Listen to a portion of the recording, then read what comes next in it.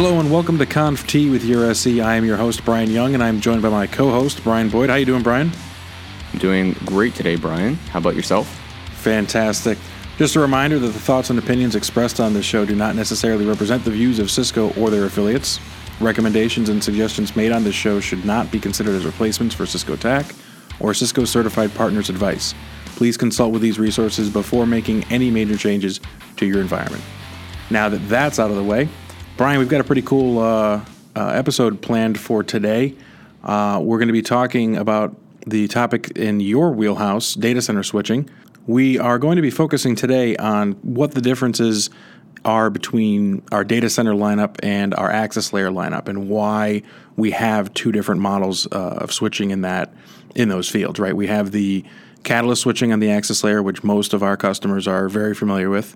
And then we also have the Nexus lineup that goes in our data center. And I'm sure that you've gotten this question quite a bit, where our customers will ask us, why can't we just put a Catalyst switch in the data center? Or they'll try to.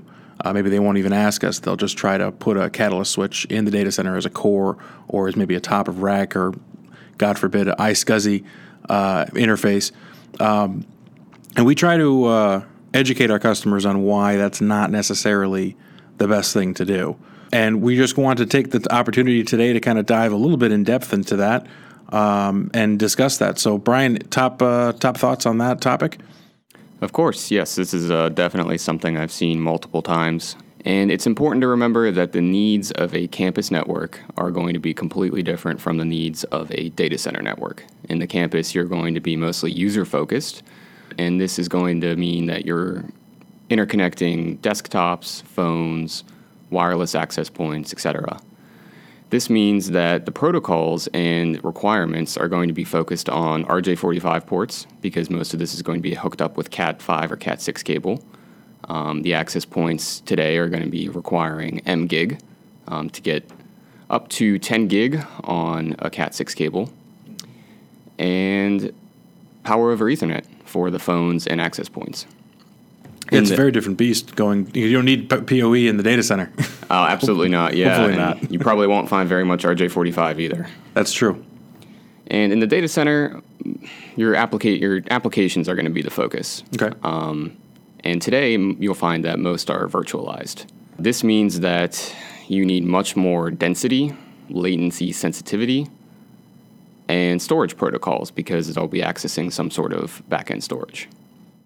Right, that makes sense. And one of the things I was thinking about when we were researching this topic is the number of ACKs that need to go back and forth on a data center switch is going to be brutally more than the number of ACKs that need to pass through an access layer switch, right? Because ideally you've got a single stream that's being acknowledged back and forth on the access layer port on that particular machine, maybe a couple streams, but at the end of the day, when you're looking at a data center switch, that one server, or in this case, because most of the stuff is virtualized, the multitude of servers that are behind that single port are dealing with thousands, if not tens of thousands of ACKs that need to go back and forth. And this is what we would call a mouse flow, right? Exactly. You hit the nail on the head there. And this can lead to some bursty traffic as well. There's going to be periods of time where maybe the virtual machines aren't talking as much, and periods of time where they all want to get out at once. If you try to funnel it over something like a 1 gig link, you could end up with a lot of drop packets. We're kind of skipping around here, but that also brings up the topic of oversubscription, right? The idea of oversubscription being that you have a single uplink port to feed your 48 downlink ports. And this is something that we focus on the access layer quite a bit, but it also has to be considered when you're going up the stream and you're looking at distribution and even core and top of rack. What would be the general kind of recommendations for those different layers? Great topic. I'm glad you brought this up. So for the campus network, it's almost impossible to get oversubscription down to close to a 1-to-1 ratio. Right. And this is normal, this is expected, and this is something you'll see in almost every campus network. But we would recommend about 20-to-1 for access ports to distribution and around 4-to-1 for distribution to core. Okay.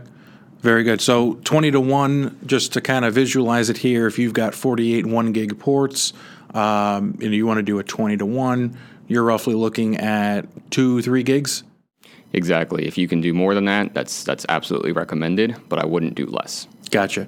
Now, this brings up an interesting topic. You mentioned MGig before, and for the customers that aren't familiar with that, this is a standard that Cisco developed and has now become an actual recognized IEEE standard that allows us to do up to 10 gig now over Cat 6. I think you can do 5 gig up to Cat 5e. You can squeeze a little bit more if it's a shorter run. The reason that this was developed was specifically for access points. We've got 802.11ac, and now coming out eventually will be Wi-Fi 6, as it's more commonly called, that has theoretical outputs of about 11 gigs in the throughput on the wireless side. And of course, when you're connecting to a 1 gig port, now talk about oversubscription. Your bottleneck now becomes that wire. When we're talking on the access layer, because at the end of the day, your access points are usually connected to the access layer switching. If you've got a dozen or so 10 gig access points connected to a switch, you've got to keep in mind your oversubscription ratios that we discussed, especially if you're going to stack these switches together and you're going to have only 1 or 2 uplinks going back. 40 gig uplink may not be enough. A single 40 gig uplink may not be enough for 40 10 gig connections over Wi-Fi 6. Exactly, and I think we'll see a lot of customers start to move to this new standard of wireless networking. And in a lot of cases, they'll get these great new features with these new abilities, and that 1 gig bottleneck is going to completely ruin their network. So it's going to be something they're going to be chasing for quite a while, unfortunately. But yeah, these are all definitely things to take into consideration when considering how you want to upgrade your network. But let's go back to the data center, because one of the things that we briefly touched on that I'd like to kind of go a little bit further down the rabbit hole is things like smart buffers. I mentioned mouse flows, and for those not familiar with it, we have terminology where we have elephant flows versus mouse flows, and it's exactly how you would imagine it to be described, right? An elephant flow is a flow of large packets, full-size packets. Maybe you think of a video stream, a big stream of traffic that's being broadcast through the wire, whereas a mouse flow would be that ACK coming back, right? So especially as we talked about before in the data center, you're going to have a ton of mouse flows and elephant flows as servers are serving up their data and getting the acknowledgments or the requests coming back. The requests are obviously going to be much smaller than what the server is going to serve back. So when researching this, I came across some interesting numbers here. About 80 to 90% of the flows in a data center network are what we would call mouse flows, and the remaining 10 to 20% are elephant flows. However, only 10% of the data traffic load is contained in mice flows. So you have a smaller number of elephant flows, but they carry about 90% of the traffic. And when you kind of look at how a data center works and the servers that are connected to them serving up their data to the requesting clients on the other end, that kind of makes sense. But having it visualized that way, it really kind of puts 2 and 2 together as far as being able to understand, okay, this is why mouse flows are just as important as elephant flows, right? A lot of times we'll focus on things like throughput. And we touched on that briefly with the oversubscription discussion, right? We're looking at bandwidth, we're looking at that connectivity, but we're not necessarily considering all those different types of traffic flows that are going to be going through that. Whether it's low latency acknowledgments or low latency voice traffic, that's all this kind of traffic is very latency sensitive, or we've just got very high throughput data traffic, video backups. iSCSI traffic, where we just need to get this packet pushed as fast as possible down this pipe. So data center switching has to do it both, and it has to do it very well. It cannot sacrifice speed for latency and vice versa. So this is where Cisco differentiates itself with the intelligent buffers. I believe it's in the Cloud Scale ASICs in the new Nexus 9K lineup. Awesome. So let's dive into that a little bit. I wanted to touch quickly upon the intelligent buffers, and Brian, as you're the expert, I'll let you kind of correct me if I'm wrong here. But the way I'm understanding it here is we have dedicated port buffers on the Nexus lineup. But if you look at our competition and you compare our buffer size versus theirs, they'll kind of tell, oh, well, we've got a 50 meg buffer, and Cisco only has 5, or Cisco only has 10.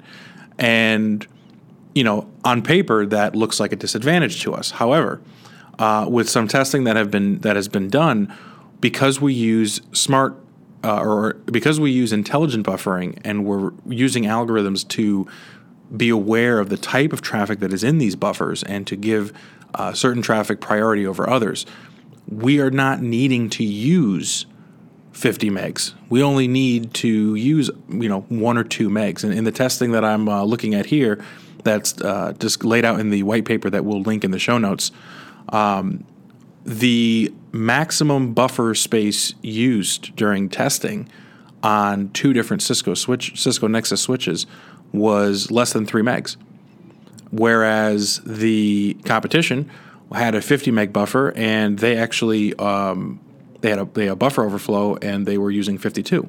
Now that's a problem, because if you're gonna go over your buffer, you're gonna start dropping traffic, and obviously that's not something you want your switch to do. I think, especially not in the data center. No, you said it best. Best effort in the data center is not good enough. Absolutely not. So I'd love to hear your input on this, Brian. Either if you have anything else to add on the intelligent buffer, or as you said, the cloud ASICs. Yeah, absolutely. I just want to pull it back to the elephant and mice flows for a bit. Mm-hmm. Generally, you'll find that the elephant flows, containing most of the traffic in your data center through a shorter number of runs, is going to be, we'll call it your data traffic, whereas the mice flows are more of your control traffic. Just because they're smaller doesn't mean they're any less important, which is something you touched on. In fact, I would argue that they're more important because a lot of time they're keep alive, they're TCP traffic, like you're mentioning, and they have incredibly low latency requirements. In traditional switching, not just our competition, but anything that isn't a Nexus 9K, you have a standard buffer that has no intelligence and no visibility in what type of flow it is. This means that an elephant flow and a mice flow will be treated exactly the same. And in order to do that, you have to have a lot of buffer space carved out, like you were mentioning. What the cloud scale ASICs try to do is say, hey, we don't need that buffer space almost all of the time. What we can do is actually have the elephant flows run as normal. We can recognize them intelligently. And when we have some space to slip a mice flow in, we can easily do that because we know it's a shorter flow, it has lower requirements, and we can intelligently start to stitch this traffic together so that we're maximizing our buffer space without just throwing more space at it. That's a smart way to do it, because now we don't need to worry so much about how many megabytes of buffer do I have on each port or in each switch, right? We're doing this at the ASIC level, and we're able to intelligently determine what these flows are and make decisions in real time, right? Exactly, and it is important to mention that this does lead to better performance. Better performance is always a good thing. I don't know anyone that's come to me and asked me for a low-performing switch intentionally, but definitely food for thought there. So another thing we want to discuss today is looking forward at Cisco's next generation and kind of what's coming down the pipeline, right? What's happening now and what's to come, right? If you've been following Cisco at all, you've been hearing a lot about intent-based networking, right? We had some really good commercial spots where they were talking about having the network being able to, you can basically tell the network what you want it to do and what your intent is, and the network can kind of configure itself and operate on that intent. So in the data center, I would imagine that we've got a very similar storyline there, Brian?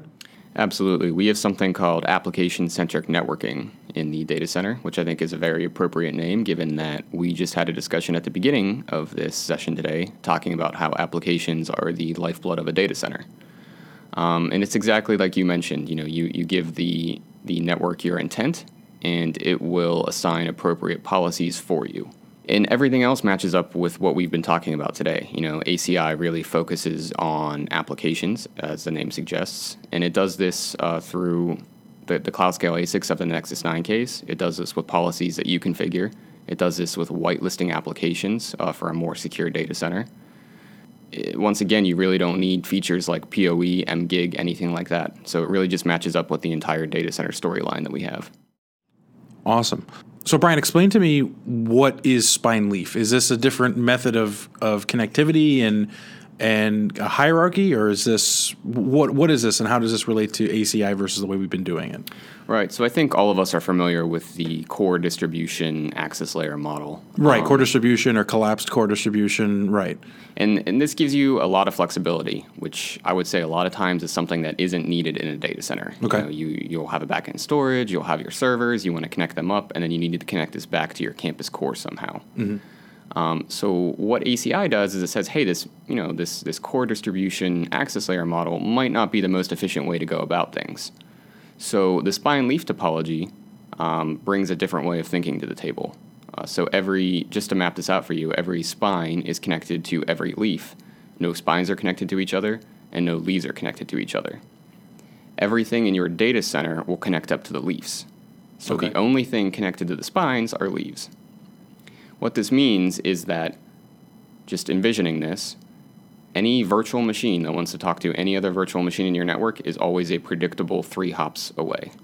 This means that your latency is always going to be incredibly consistent, which, as we talked about earlier, is very important in a data center. Absolutely.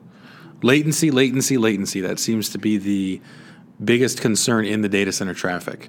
Absolutely. When you start talking about back-end storage and virtual machine to virtual machine traffic, right, latency is going to be one of the most important metrics. When we're talking virtual machine to virtual machine topic, you may hear us refer to it as east-west traffic. Exactly. Traffic that goes across, it stays in your data center, that goes back and forth.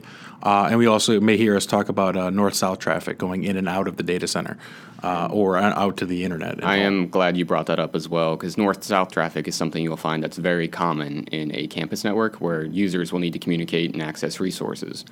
In a data center, given that roughly, I would say 80% of the traffic is going to be virtual machine to storage or virtual machine to virtual machine traffic, east-west is going to be much more predominant there. Right, and this is why having consistently low latency on that east-west traffic is going to be so vital. Well, this has been great, Brian. Thank you very much for enlightening us today. In summary, I think what we want to take away from this is don't use a cheap switch in the data center.